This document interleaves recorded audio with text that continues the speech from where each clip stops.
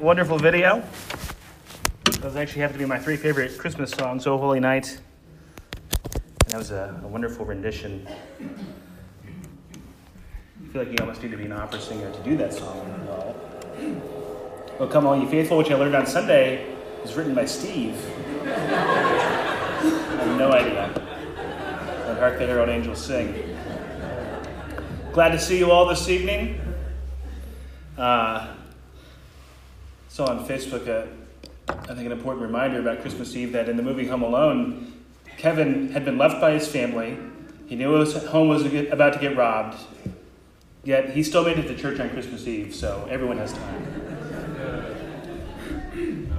We'll be in the Gospel of Matthew this evening. I invite you to turn there. Also heard that Brandy made it safely down to Rwanda, so she's with Jeff, so praising the Lord just for her safe travels down there, and continue to please pray for her time down there with Jeff. She's going to be down there for almost a month. Would you pray with me? Our Heavenly Father, we thank you so much for this Christmas season, Lord, and on this Christmas Eve, we remember what it signifies. You coming into our world, coming to be with us so that we could be with you, and for that we praise you, Lord. I pray for our time this evening. I pray for our time in your word. I pray for our time of worship. Lord, I pray for time with family tonight and tomorrow and over the coming days for people, and that can be a blessing and be enriching. Lord, I also pray for people who at Christmas time, for various reasons, it could be a difficult time. Maybe it's the anniversary of the loss of a loved one or a really difficult time. And Lord, I pray for your nearness to those people as well this evening. In Jesus' name, amen. For the last several weeks, we've been studying passages from the book of Isaiah, which have included a famous verse that is later quoted in our passage this morning in the Gospel of Matthew, Matthew 1:23. "Behold, the virgin shall conceive and bear a son, and they shall call his name Immanuel," which means God with us. We'll get to that in a few moments, but as we begin this evening, I want to look at this passage and how the Apostle Matthew describes the events surrounding the birth of our Lord. And with that, we'll take a look at Matthew chapter 1, verses 18 to 25.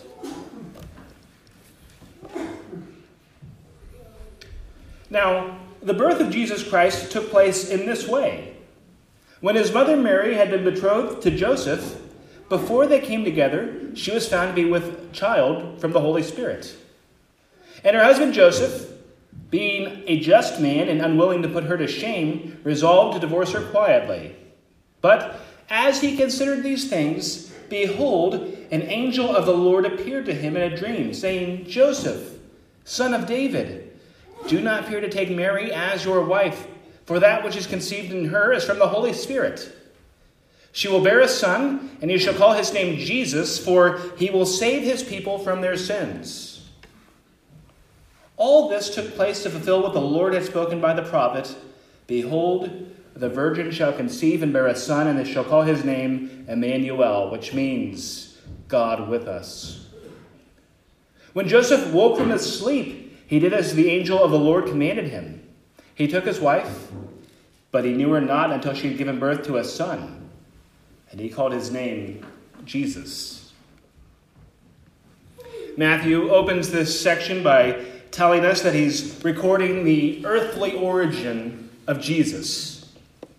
There are two books in the Bible that talk about the birth of Jesus, the Gospels of Matthew and Luke.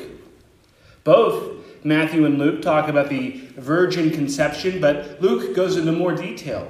Luke talks of the angel presenting what's about to happen to Mary, and that entire account is absent from Matthew's Gospel, because Matthew's account largely revolves around Joseph's response. We see that at the beginning, going back to verse 18. Now, the birth of Jesus Christ took place in this way. When his mother Mary had been betrothed to Joseph, before they came together, she was found to be with child from the Holy Spirit. Mary and Joseph were betrothed.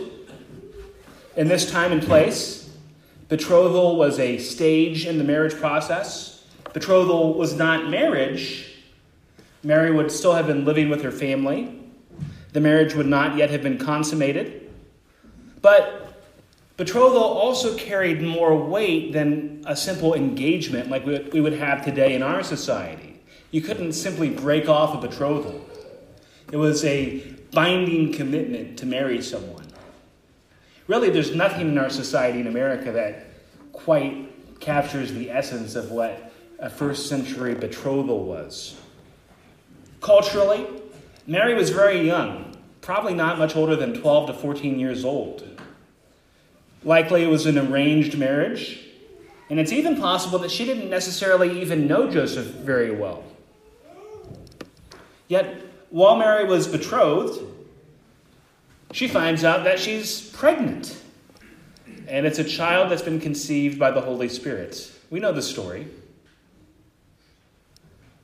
But just think for a moment from Mary's perspective, what a just astounding and incredible piece of information to find out. And then from Joseph's perspective, it certainly would have initially appeared that Mary had been unfaithful. Surely that would be the obvious assumption. And our passage, verse 19, tells us that Joseph was unwilling to put Mary to shame and that he had resolved to divorce her quietly. There's this thing in Jewish culture called the Mishnah. Those were basically teachings and Jewish biblical interpretations. They weren't quite on the same level as Scripture and their authority, but the teachings of the Mishnah were very influential in the Jewish society. And it was forbidden in the Mishnah for Joseph to marry an adulteress. It was also a capital offense in Old Testament law. So it's a very serious situation. Yet Joseph wants to try to preserve Mary's honor. Verse 20. But as he considered these things, behold, an angel of the Lord appeared to him in a dream, saying, Joseph, son of David, do not fear to take Mary as your wife, for that which is conceived in her is from the Holy Spirit. She will bear a son, and you shall call his name Jesus, for he will save his people from their sins. The angel says to Joseph, among other things, that Jesus will save his people from their sins. And Joseph is called to name this baby Jesus, which literally means the Lord saves. That is the type of ministry that Jesus was coming into the world to have. That this baby, not yet born, would have in the world. And once again, we know the story. We know what happens. So it's easy for it to all be commonplace to us. But again, that would have been radical in the time, in the first century. If you've been a Christian or been in church for any length of time, it's not a new idea that Jesus saves people from their sin. But in the first century, that was not the general expectation of the Jewish people. They expected a king. They expected a political leader. They expected a grand Pharisee. Jesus came at a time when the Israelites, the Jewish people, were persecuted under the Roman Empire, and there was dissent and dissatisfaction. But Jesus didn't primarily come to save people from the oppression of governments. He saves people from sin. He saves people spiritually. And he does that for everyone who comes to him in faith. The message of the gospel is the power of God for salvation. That we have sinned, that the relationship with God has been broken, and that there is nothing that we can do on our own to restore that relationship with a holy God. We contribute nothing to our own salvation. Our good deeds count for nothing because of our sin. The only works that save are the works of Christ. Matthew continues, all this took place to fulfill what the Lord had spoken by the prophet. Behold, the virgin shall conceive and bear a son, and they shall call his name Immanuel, which means God with us. When Joseph woke from his sleep, he did as the angel of the Lord commanded him. He took his wife, but knew her not until she had given birth to a son, and he called his name Jesus. So Joseph obeys what the angel directs him to do. After the time of the birth of Jesus, Joseph and Mary went on, presumably, to have a normal marriage. Joseph takes Jesus as his own son. But the main thing I want to focus on this evening, after that little bit of background, is the virgin birth and that Jesus is Immanuel. With the virgin birth, it's a puzzling mystery. For many, it's a stumbling block. It's confounding because it's impossible. A virgin cannot conceive a child. Yet, it is at the very beginning of the gospel message, fundamental to the story of how Jesus came into the world. Some like to look at it as if it's just some story that gets told. But it's important to the overall story of the gospel. It's important to our belief in what God can do. And it's important to who Jesus is. I love the story of the virgin conception of Jesus because, among many things, it shows us that we could not have made our own Savior.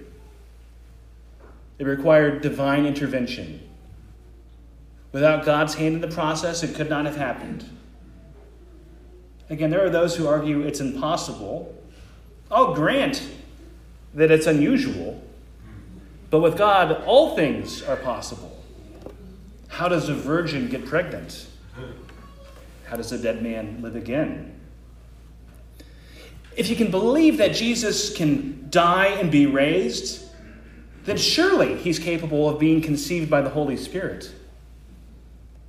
Furthermore, if you believe that God can create an entire universe by the power of his word, then of course he can cause a pregnancy.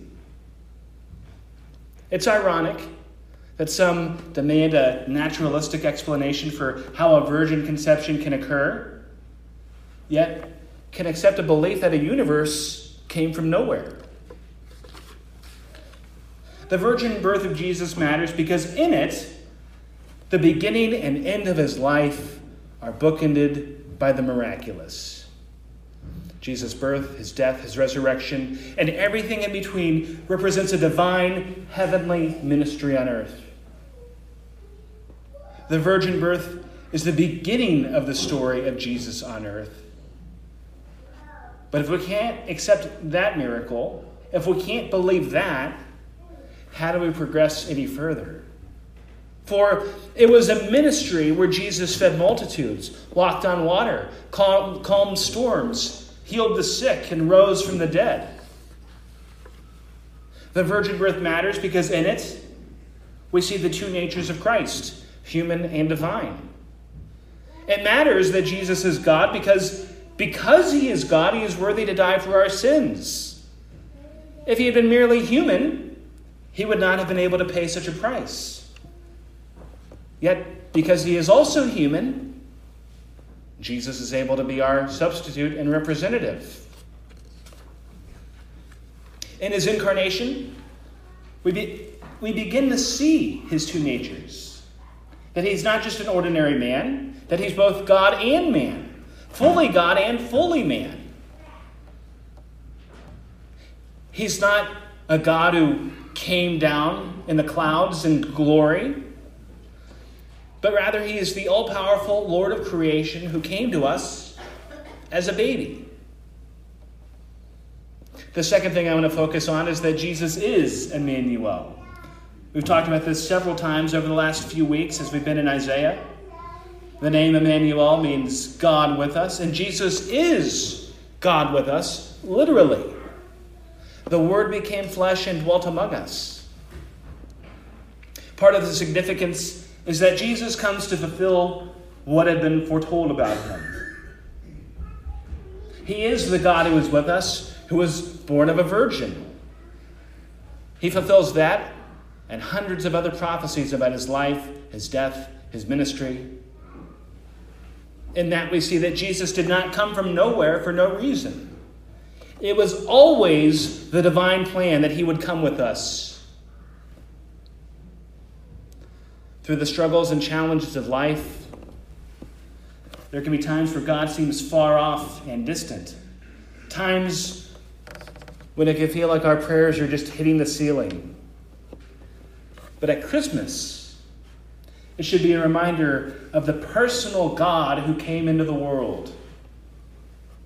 God became one of us so that we could be with him. He is a personal God. And it doesn't get more personal than Jesus entering creation. Sometimes it can be tempting to doubt if God really knows what we're going through, what we're struggling with. It can be tempting to wonder if God really cares. But he does care. And he knows. He knows what it's like to live in a sinful world. He knows what it's like to have people oppose him and not like him. He knows what it's like to be hated for no reason. He knows what it's like to cry. He knows what it's like to be betrayed. He knows what it's like to suffer and to feel pain. And he knows what it's like to face injustice and evil. He knows. It can be easy to focus on Christ's glory and divinity to the point where we forget his humanity. Sometimes God can seem distant, but he's a personal God who invites us to know him. He joined us in our humanity. He came to earth so we could go to heaven. He died so that we could have life. He was forsaken so that we could become children of God. We could not have made our own Savior. We could not have made our own way to God. And may his incarnation, may his coming into the world be a reminder of that.